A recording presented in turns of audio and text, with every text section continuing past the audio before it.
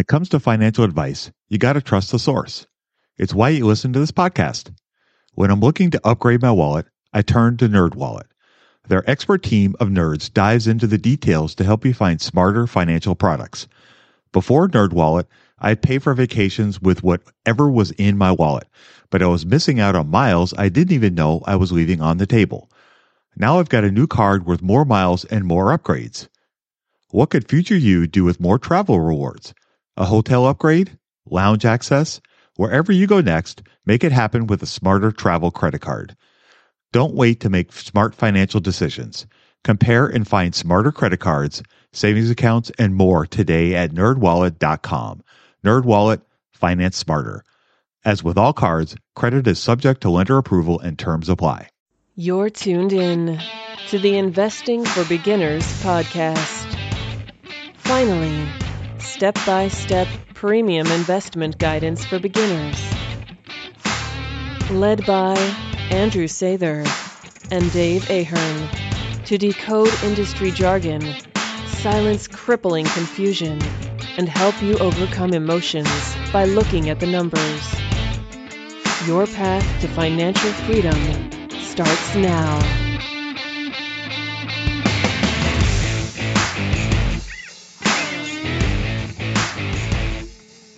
All right, folks, well, welcome to Investing for Beginners podcast. Today we have session number 8, and we have myself, Dave Ahern, co-host, and we also have Andrew Sather, co-host today with you. We're going to be talking a little bit between each other, and it should be a lot of fun. Last week was an awesome show. I hope you guys had a chance to take a look at it, listen to it. And this week, Andrew and I are going to chat a little bit. So, Andrew, why don't you go ahead and start us off?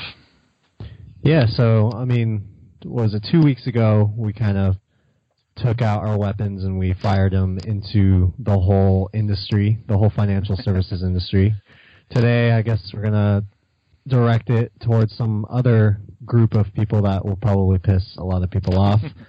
Basically talking about the academic types, the ivory tower. There's a theory called the efficient market hypothesis, really based off a lot of the professors at the University of Chicago. If you pursue an education in relation to investing, the stock market, economics, you will get exposed to the efficient market hypothesis.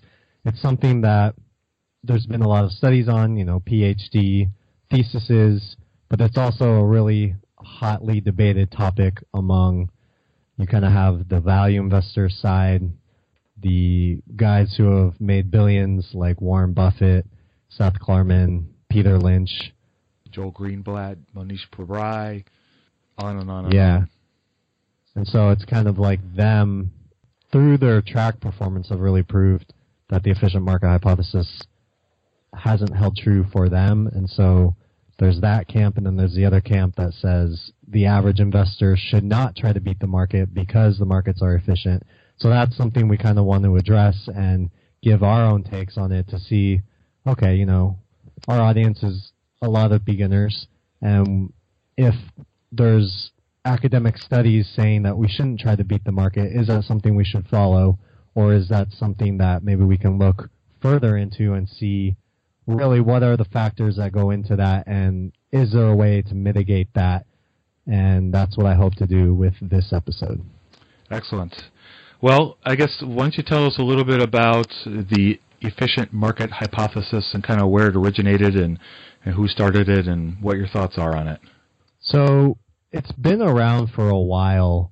Most recently it's been popularized by a guy named Jack Bogle, and more recently an author named Burton McKeel. He wrote a book called A Random Walk Down Wall Street, where he brought his own inputs into it and gave some conclusions about why the efficient markets are actually efficient. So the whole premise behind it is that there's this idea that every stock in the stock market is fairly priced based on the information that's available currently. So, there's all this financial data. These stocks all trade based on how they release earnings, what their balance sheets look like. And so the whole premise of the efficient market hypothesis is that, okay, all this information is freely available. you've got millions, perhaps maybe billions of people who are all sifting through this. A lot of industry professionals, fund managers, individual investors like you and I, they're all dissecting this data, and as the data comes out, investors react. And so, for example, if you get a good earnings report, it will likely push the stock price up. And so the efficient market hypothesis says that all the stocks are fairly valued, and so they are priced based on information that's available. So there's no way to get an advantage if everybody's already pricing what a company is releasing in their reports. Okay. All right. Well, I guess, from some of the studies that I read about the hypothesis, like you said, it basically means that, the prices that you see on a stock, whatever the company may be, all the current factors are factored into that price for that day. So there is no discrepancy on the value of the business, and therefore you can't beat the market. So there's no way to beat the price of the market. I know that some of the gentlemen that you were mentioning, Jack Bogle and Burton Malkiel, they are very smart men, and they're very learned, and they've written some excellent books. They have some great points in the books. And I know you wrote an excellent article about Burton Malkiel just recently, about some of your thoughts on that. And I, concur with a lot of the thoughts that you came up with it in your article. And one of the things that I guess I wanted to mention about both of those gentlemen is, some of what they say I have to I'm skeptical because they're advocating passive investing. That's one of the things that the efficient market hypothesis advocates is passive investing. Because you can't beat the market, they recommend that you invest in index funds or ETFs, which are passive and, have lower fees, and theoretically you're just matching the market, and that's how you can win in essence. And those two gentlemen that I was just referring to, they have a very big stake in companies that offer, index funds, ETFs. Jack Bogle is president CEO of Vanguard, with the largest, fund provider in the world. And, so he has a very large stake in what he's advocating. I'm not saying that a lot of the things he's saying is wrong, but I think that the efficient market hypothesis, frankly, is kind of bunk. And I'll say it out loud. When you talk about guys like Warren Buffett, Monish Prabhai, Seth Klarman, Joel Greenblatt, Bill Ackman, there's just all these great value investors that have figured out a way to actually beat the market. I'm going to chat just for a second about something Warren Buffett. He gave a speech at Columbia School for Business in commemoration of the 50th anniversary of Security Analysis, the awesome book by Benjamin Graham that we've talked about many times. And later, the speech was so popular that later he created a print version of it. It's called The Super Investors of Graham and Doddsville, and if you have not read it, I would urge you to run out and read it. It is an amazing article. He has lots and lots of great Buffettisms in it, and one of the things that he talks a lot about in the book, he basically illustrates 8 different super investors, value investors, that he either has worked with or knows personally that have beaten the market, and I think an average of 18 to 20% over about a 30-year period. And one of the things that he talks about in this article is he talks about a coin flip, and he talks about the statistics of that, and he says, if you take every single person in the United States and you do a coin flip, eventually you're going to get down to very few winners. He argues that you can take the same coin flip and do it with orangutans, and you're going to get roughly the same result. But his point in this whole coin flip is that if you come out with, so let's say, 40 orangutans that are doing much better than the rest of the other orangutans, and they're all coming from a zoo in Omaha, then you're going to be curious, why are these guys doing so great? What's their secret? You're going to start analyzing this and discovering, trying to figure out how they're beating the rest of the other orangutans that are flipping the coin. And he calls it an intellectual exercise, and that's where he kind of comes up with this Graham and Doddsville, because he's basically taking all the gentlemen that have either been influenced by the works of Benjamin Graham and David Dodd, and kind of lumping them all into kind of a town.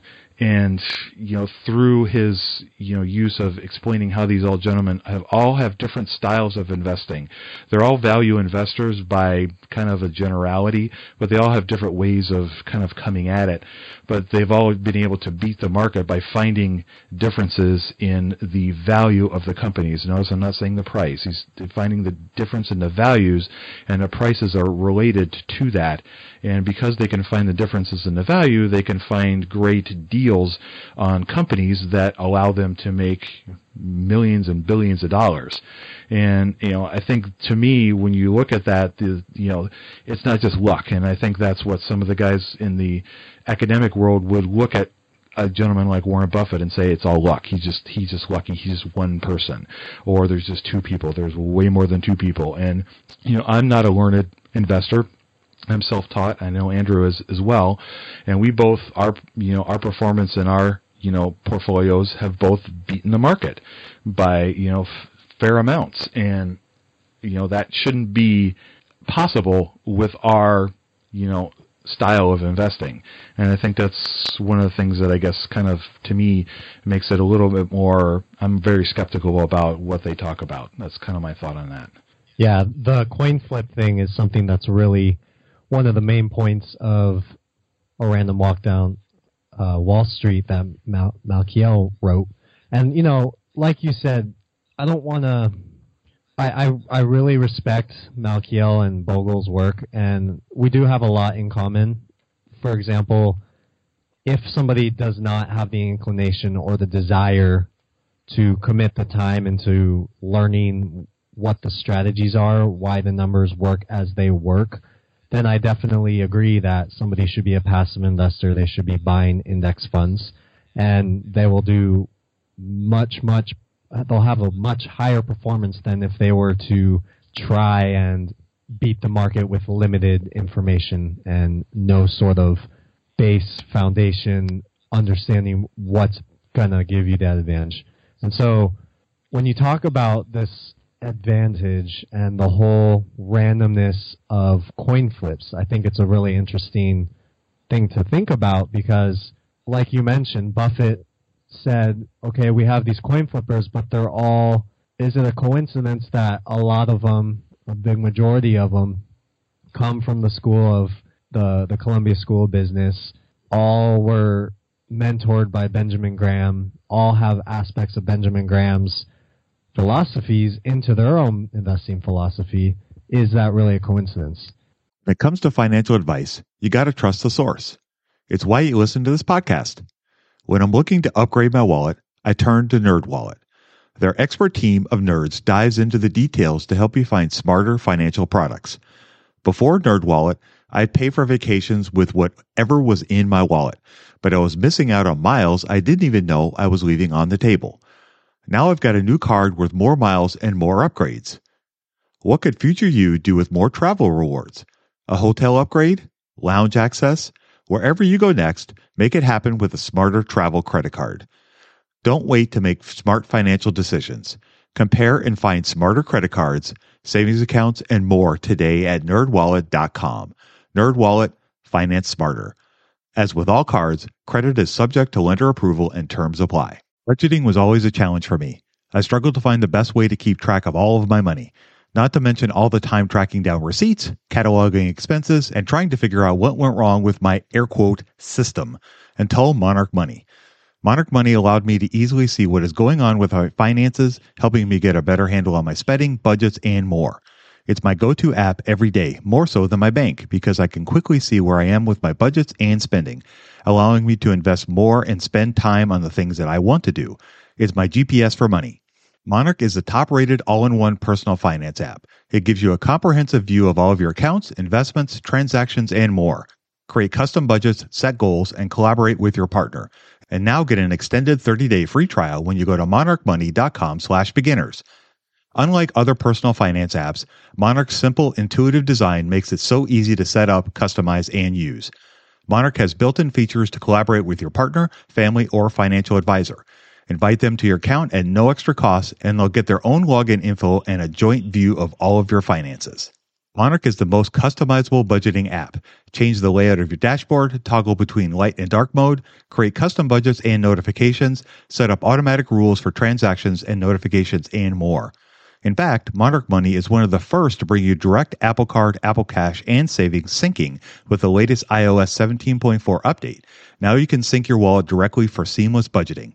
After trying out Monarch for myself, I understand why it's a top-rated personal finance app. And right now, get an extended 30-day free trial when you go to monarchmoney.com/beginners. That's monarchmoney.com/beginners for your extended 30-day free trial. Let's be honest here. Your sex life is important. It helps us feel more confident and boosts our happiness. But sometimes we struggle to perform. Our life gets in the way. This is where Hims can help. With their convenient and discreet online platform, you can get help for your erectile dysfunction from the comfort and privacy of your own home. No more waiting rooms, no more awkward conversations, just a simple, direct path to treatment that works around your life, not interrupts it. Invest in your health today. Hims is changing men's healthcare by providing access to affordable sexual health treatments from the comfort of your couch. Hims provides access to doctor-trusted ED treatment options such as chewable hard mints, brand-name treatments like Viagra, or generic alternatives for up to 95% cheaper. The process is simple and 100% online. No uncomfortable doctor visits. Answer a series of questions on their site, and a medical provider will determine the right treatment option. If prescribed, your medication ships to you free. No insurance is needed. If ED is getting you down, it's time you join the hundreds of thousands of trusted Hims subscribers and get treated. Start your free online visit today at hims.com/investing. That's HIMS.com/investing for your personalized ED treatment options. hims.com/investing. Hard mints are chewable compounded products which are not approved by or verified for safety and effectiveness by the FDA. Prescriptions require an online consultation with a healthcare provider who will determine if appropriate. Restrictions apply. See website for details and important safety information. Subscription required. Price varies based on product and subscription plan. No. To take that point, right. I mean, you can have your opinion on that, but I'll take that point a step further. And another kind of idea is that, okay, well, if you could beat the market, surely more fund managers would be able to beat the market, right? So we have all these reports that, and it's studies, and you can't refute these studies. These are just facts. And obviously it depends on which time period you look at. When you look at performance, that's always something to keep in mind. The longer you can look of a time period, you mentioned like 3 decades of outperformance. I think that's a much better thing to look at than even like a 10-year performance. But the studies show that a majority of the fund managers don't beat the market. Even a higher majority aren't able to beat the market and give the investor who's investing in that fund a higher return than the market when you take out management fees and all the other fees that are associated with active mutual funds. So I know the numbers, again, it depends on what study you look at, depends on which time period you're looking at. Sometimes they'll even look at a single year and show how many people did not outperform the market. But, you know, somewhere between, you could say as high as 75%, even like a 90% thing when you're including fees. So, okay, there's really like a 10 to 25% chance that you can beat the market. So why even feel confident that you could do it? I'll present the fact that if you look at a very popular investing resource like CNBC, for example, that's probably the most widely accessed, known about resource for investing stock market. And so if you look at their monthly views, TV viewership, and online it's even greater, but just from the TV's perspective, there's about, I can't remember if it was 12 million or 20 million TV viewers every single month. So you imagine that's a big part. You know, not everybody who watches is going to be an investor, but you have to imagine that a big part of those people are going to use some sort of aspect of CNBC as an influence into their investing. So if you ever turn on CNBC, I love to watch it. My favorite show on there is Shark Tank. I think Shark Tank teaches you a lot more about investing than any other show they have. And the sharks on there, Mark Cuban, Mr. Wonderful, they're all doing valuations within 5 to 10 seconds. And you'll see that, like, they'll buy a business with a price to sales of 1.5. I was watching an episode just the other day where I think the person trying to get investment funds for their company was trying to value their company at like $6 million. So it would have been like a 4 or 5 price to sales based on what their current sales were. So interestingly enough, I believe it was Cuban and somebody else went in on a deal together where they valued they valued the business differently based on how much equity stake they would get, and it ended up being like 1.5, which, you know, is that a coincidence that that's a similar type of ratios that we like to use as value investors? Guys like James O'Shaughnessy have proven through studies that those kind of low price to sales ratios have outperformed. Anyway, I am getting on a tangent like I always do. I'm going to circle back, don't worry. So if you have the CNBC and you have 20 million people watching it a month, compare that to the Intelligent Investor, which, by the way, if you want to call yourself a value investor and you haven't read the Intelligent Investor, you don't count. You are not a value investor. So when Warren Buffett had his speech about the super investors and the Graham and Dodd school, all of those investors who outperformed, like we said, they were influenced by Graham. They had no doubt read a book like The Intelligent Investor, Security Analysis, those two really core principles of value investing. If you look at sales for The Intelligent Investor, and you know it's financially incentivized, as much as I love to talk about that, right? Mm-hmm. It's financially incentivized for the publishers to release how many copies the book sold. So if it sells like 2 million, right now they're saying that it's sold about 1 million, over 1 million copies ever since it's been published. So I mean, if that number reaches over 2, you would think that they would update those numbers. Mm-hmm. Oh, yeah. Anyway, if you compare what's it been like 50 years, I guess depending on which edition you want to look at, in all of those years, only 1 million people have read that book.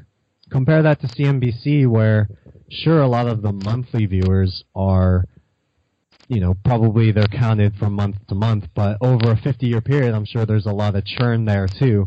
And I'm sure you have a lot more than 20 million people who use CNBC as part of their investing resources. So just from that alone, you're looking at like a less than 1%, maybe less than 0.5% if you're lucky, percentage of investors who are implementing this value strategy. So to look at the numbers and look at what Malkiel's talking about in the whole, well, you know, fund managers, already such a low percentage of them outperform the market, how can you as an individual think that you can do it? Well, if I know that my strategy is only used by less than 0.5% of the investors out there right now, and I know that there's a 25% chance that I'll beat the market, I think that the coin flip favors me if I know that there's research behind why it works, if it makes logical sense, if I'm seeing those results myself, then all of a sudden being one of the 25% who beat the market doesn't seem so strange when 99, probably more than 99% of people aren't even considering value investing in their strategy. What's the best way to get started in the market? Download Andrew's ebook for free at stockmarketpdf.com. 40 pages. Infinite ROI. Yeah, it's very true. That's a good way of looking at it. You know, I think part of why they may not be looking at the value investing strategy is it's hard. I mean, it's not hard, but it takes effort. You know, you have to, you know, do research. You have to read about companies, and you know, you have to do some math. And so there is some effort that's involved in, you know, value investing. And I think that, you know, maybe turns some people off against it. And I think, you know, the other thing too is it has a long-term horizon. You know, generally value investors are people that are looking long ways down the road, where I think more investors are looking for the get-rich-quick thing. You know, ergo everybody and their brother buying into Snapchat just recently with their IPO release. I was reading something earlier about the Robinhood app that allows you to, invest through your phone. Most of the people that are investors that use that app are millennials, and they said that 80% of their users bought Snapchat within the first couple of days of its release of the IPO on that through that app. So I mean, that was a huge. They didn't know what the exact numbers were. The company hasn't released that part of it yet, but I think that indicates that people were excited about the IPO and it being released. And like you were saying last week when we were talking to Ben, there's no numbers really to go off of. I mean, like you said, it's been losing money, and it's not profitable yet. And so you can't really judge the value of the company based on what an analyst says when it's being released, because they have an agenda too. So that's a whole other conversation from today. But I think with, the efficient market hypothesis, one of the things about the whole pricing thing, and that kind of comes back to, the pricing part of it, it says that there's no discrepancy between the price of Apple for today then versus yesterday. And if you buy it, today, it's, theoretically it should be the same price tomorrow, or the difference in the price is, going to be because of everything that's known about it. But, there's so many things that happen in the market that, that you just can't explain simply by saying that the price is already factored into it. How can you explain, the crash in, I think it was 1989, when the market lost 20% in one day? You can't. What does that have to do with efficient?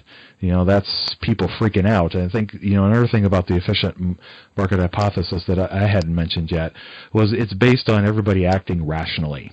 So everybody is going to behave rationally. They're not going to have fear. They're not going to have greed. And as we all know, we're human. We have all those emotions, sometimes in plenty. And when things happen, we freak out and we overreact, or we, get super excited and exuberant, or we get super depressed and we go, oh my God, I'm going to lose all my money. I got to sell everything now. And, so when things like that happen, that's obviously based on emotion, and the efficient market hypothesis doesn't factor that in. It's saying that everything based on the price of Apple is based on rationality. And when people are freaking out because an earnings report comes out and it's great, and then all of a sudden people are all super excited about it and start buying and buying and buying more, which drives the price up. But then on the flip side, you have people that are out there shorting Apple because they think it's going to, die a horrible death because the earnings report's going to be really bad. And, that's based, they're basing that on their emotion. They think that, people are going to freak out about it, and that it's going to lose its value or its price.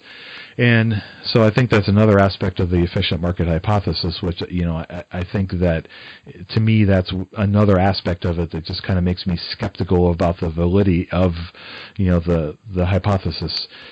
All these things that I'm presenting, these are all my opinions, and, I am by no means, the smartest person in the room, but I think I'm smart enough to see the patterns and, the performance and just the logic of what goes on with people that are investing and doing their research and figuring out where they can find a deal on something. Intrinsic value is not just in the stock market. It's, when we go buy a car, we're always looking for the best deal on a car. Same thing with a house. We want to find a great house for a good deal. And that's intrinsic value. You're looking for you see that the house is worth $150,000, but if you can buy it at $130,000, that's a steal and you're super excited. Well, kind of the same thing works in the stock market. You see that Apple or Amazon or whoever is worth a certain price, and you think it's worth 110 and it's selling for, 105, well, then maybe you might buy some. So, it just kind of depends. So I think that some of those things to me just kind of lead me down the path that this is not, it's not legitimate, I guess, is to be blunt. Well, I mean, that kind of leads to another good point about why saying that prices that are out there right now reflect what the company is really worth is, we talked about how there's obviously differences in philosophy. What you see on CNBC is a lot different than what Benjamin Graham teaches. In the same token, from whoever's going to watch something on CNBC, they have segments for people who look at charts. They have segments for people who are focused on earnings.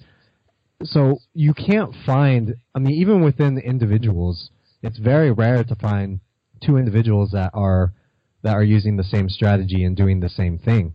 So when you take that on a broader scale and you look at the entire market, everybody's bringing their own unique take into it. You know, it's this whole idea, again, like you said, we're all human beings.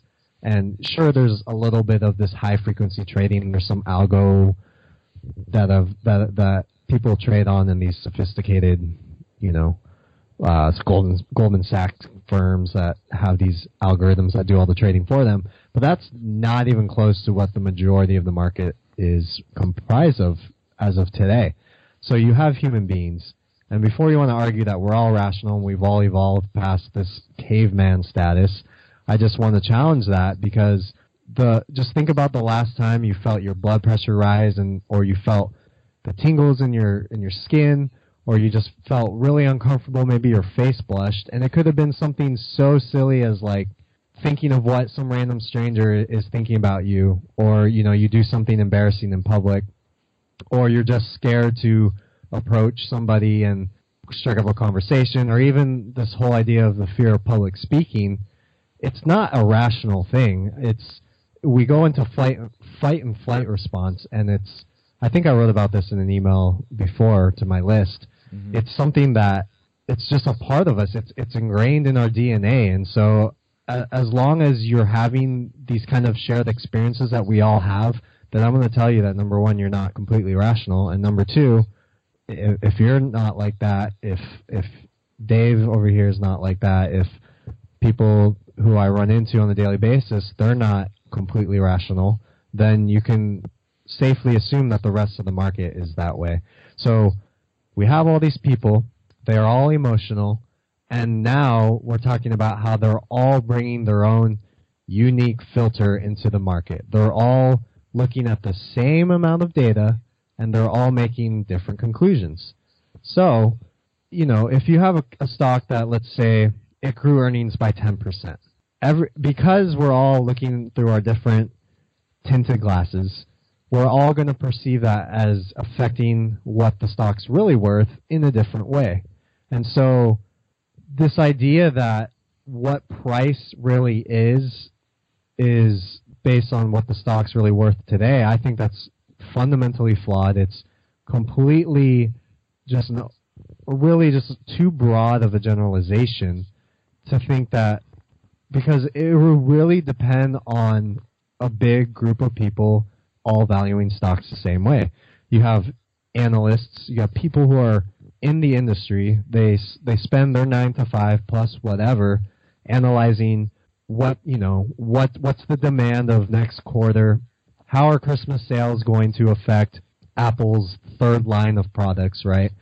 And at the same token, you have people who are really far removed from that, people like myself, value investors, who look from a more broader sense of, okay, here's a company with this amount of earnings, this amount of debt, and so this 10% earnings growth really means this. And somebody else is going to say, well, this means this. So because we're not all on a level playing ground, we can't say confidently that we're all going to perceive information as being different. Our dollar votes, and you see that reflected in the stock price, but it could be based on factors that don't even have to do with the value of the stock, of how we perceive it. I mean, how many people out there have pulled money out because they have an emergency, they have some personal financial hardship, maybe somebody like an insider in the company is laid off and they need to liquidate all their stock options. So many different factors and so many different individuals all going through this thing we call life, all at the same time, all with different situations. And then you compound that with the fact that we're all having our different principles, our own different feelings and biases and strategies on the stock market.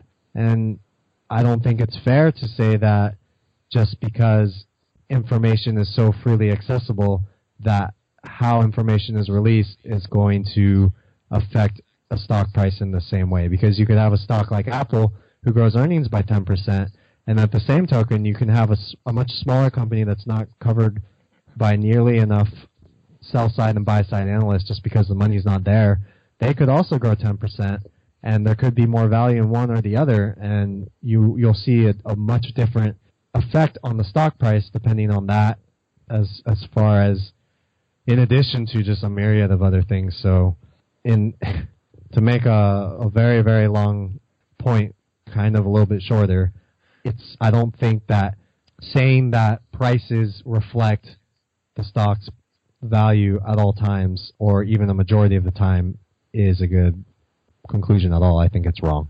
No, I agree with you on that, because you think about, what one price, price is based on what somebody's willing to pay for it. You and I can look at, Walmart and Amazon, who are somewhat competing against each other, especially in the online realm. And, you could look at Amazon and go, hey, awesome company, but there's no way I'll ever buy it because that's just way too expensive. Where Walmart is more in, my price point, and I'd be willing to buy it, but then I got to look into why I would be willing to buy it. And, we can both look at a car, the exact same car, and I may really want it, and so I'm willing to pay whatever it's priced at. And you may be like, yeah, I like it, but I'll wait for something else because it's too expensive for me. So it kind of, even that comes into, the whole emotional part of it of, I really want this is my desire, so I'm going to buy it for whatever it's worth, without really doing a whole lot of research into the car. What kind of engine does it have? What kind of miles to the gallon? How much is insurance going to cost me?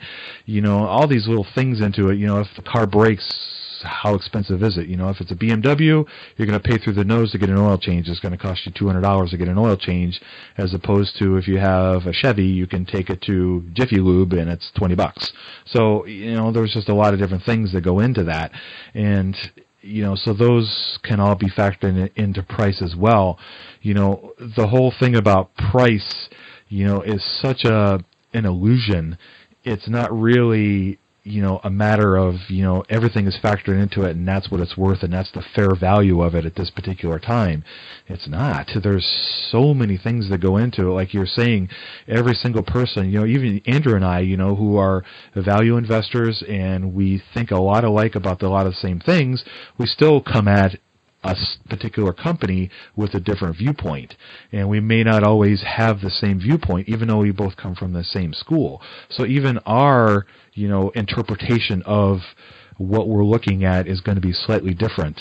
And so when you take into the millions of other people that are investing into the stock market, like Andrew said, very, adroitly, is that every single person that's looking at, Amazon or Walmart, they're going to have a slightly different take on it, and they're going to view the current price of Amazon differently. And some people are going to say, absolutely, that's what I think it's worth, and a lot of other people are going to say, no, I don't think it's worth that. And there's all different ways you can go about looking at that and figuring out that and making your decision based on that. But again, that all comes back to kind of debunking the efficient market hypothesis, because, all those people are taking their unique view and looking at the price of Amazon and Walmart and interpreting it a different way. They're not just going, okay, I'm rational, I'm thinking, yeah, I really want this is a great company, I buy everything with Amazon, so they got to be awesome, I got to be invested in the company. Even though it may be losing money, I'm still going to buy it because I think it's a great company. Whereas you have somebody else that's going, yeah, it's a great company, but it's too expensive. They're losing money. Their earnings are down. They're not growing enough, whatever it may be. And so they have all these different, takes on it. And I think those to me are just more layers on why I think, the efficient market hypothesis is just not a valid way to look at it. You said earlier about, we're coming at it as people that we want to invest on our own, and we want to do the work, and we want to look at this as something that we enjoy doing and we think there's value in it. If somebody just wants to invest because they think they should invest because it's what somebody told them to do, then yeah, index funds, ETFs, that is absolutely the way to go, because it's easy. You can buy into them and there's not a lot of effort that needs to be made into it. You just dollar cost average into them for the rest of your life and you'll do fine. If that's, what's important to you, that's really kind of what it comes down to, is that if that's important to you and that's the way you want to do it, by all means, go for it.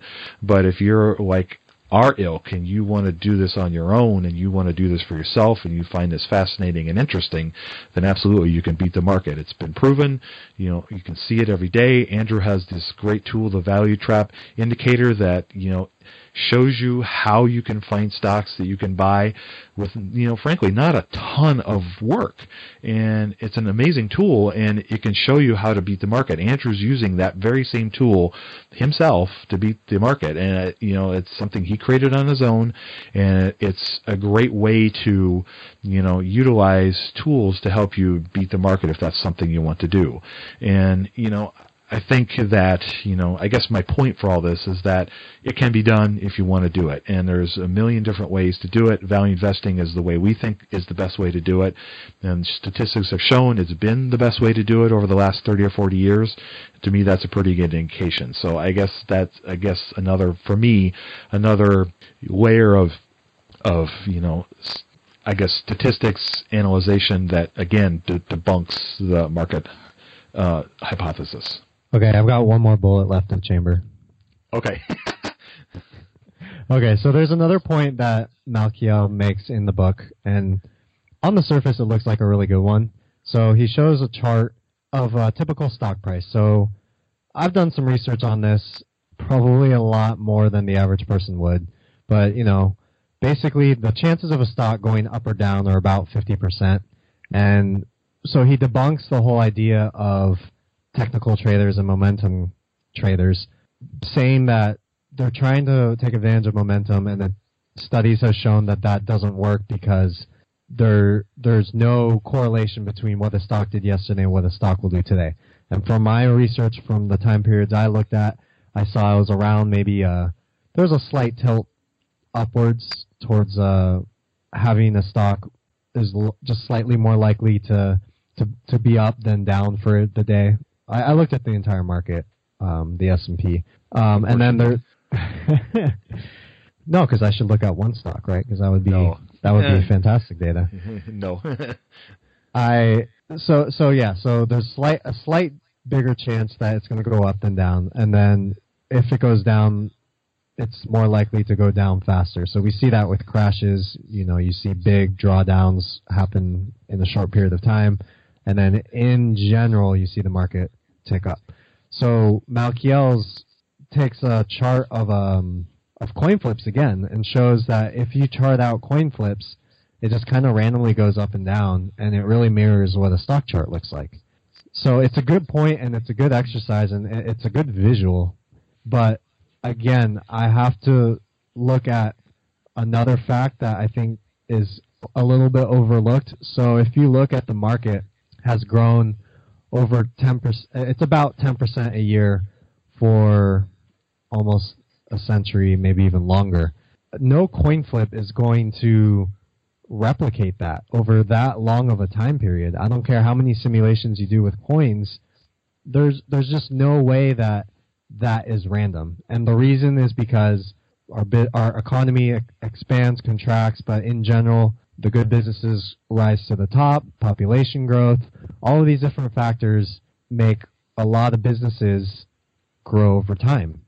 And so you can even talk about inflation and all that. I don't want to get into that, but because we know that there's businesses behind these stocks and that the market as a whole is slowly increasing 10% a year as you average it out over a long time period, you can't use the coin flip metaphor to say that, well, all stock prices are random. It's a nice idea, and it's a good way to scare people into indexing, but it's not really what reality is. And so as value investors, we're trying to not only take advantage of that, but also look at also that there are businesses behind these stocks, and if we can get our portfolio with some of the high-performing ones, then we could even not only get that 10%, but get it even higher. So we looked at coin flips from two sides of the coin, if you may, and I think we found that while it's a great exercise and it's a great explanation for a big majority of the market, you cannot ignore the outliers that are concentrated in Omaha that are all mentored by this one guy. do not discount those outliers and think that as an average investor, you cannot beat the market, you cannot beat the fund managers. We talked about the financial incentives of the fund managers in episode 6 and how that skews their returns. So don't be discouraged. Find the right principle, find the right paradigm, shift your mindset, and then really if you can apply yourself, be intelligent enough to comprehend what's going on, then I think you have a good chance. All right, folks, well, that's going to do it for today's episode. We thank you very much for listening. If you have a moment, would you please like us on iTunes? Give us a review. Let us know what you think of the episode so far, and we will see you guys next week. Thank you. Looking for more? The Investing for Beginners ebook, titled 7 Steps to Understanding the Stock Market, shows you, with real-life examples, how to simply break down the numbers. The ebook is free at stockmarketpdf.com. Until next time, have a prosperous day.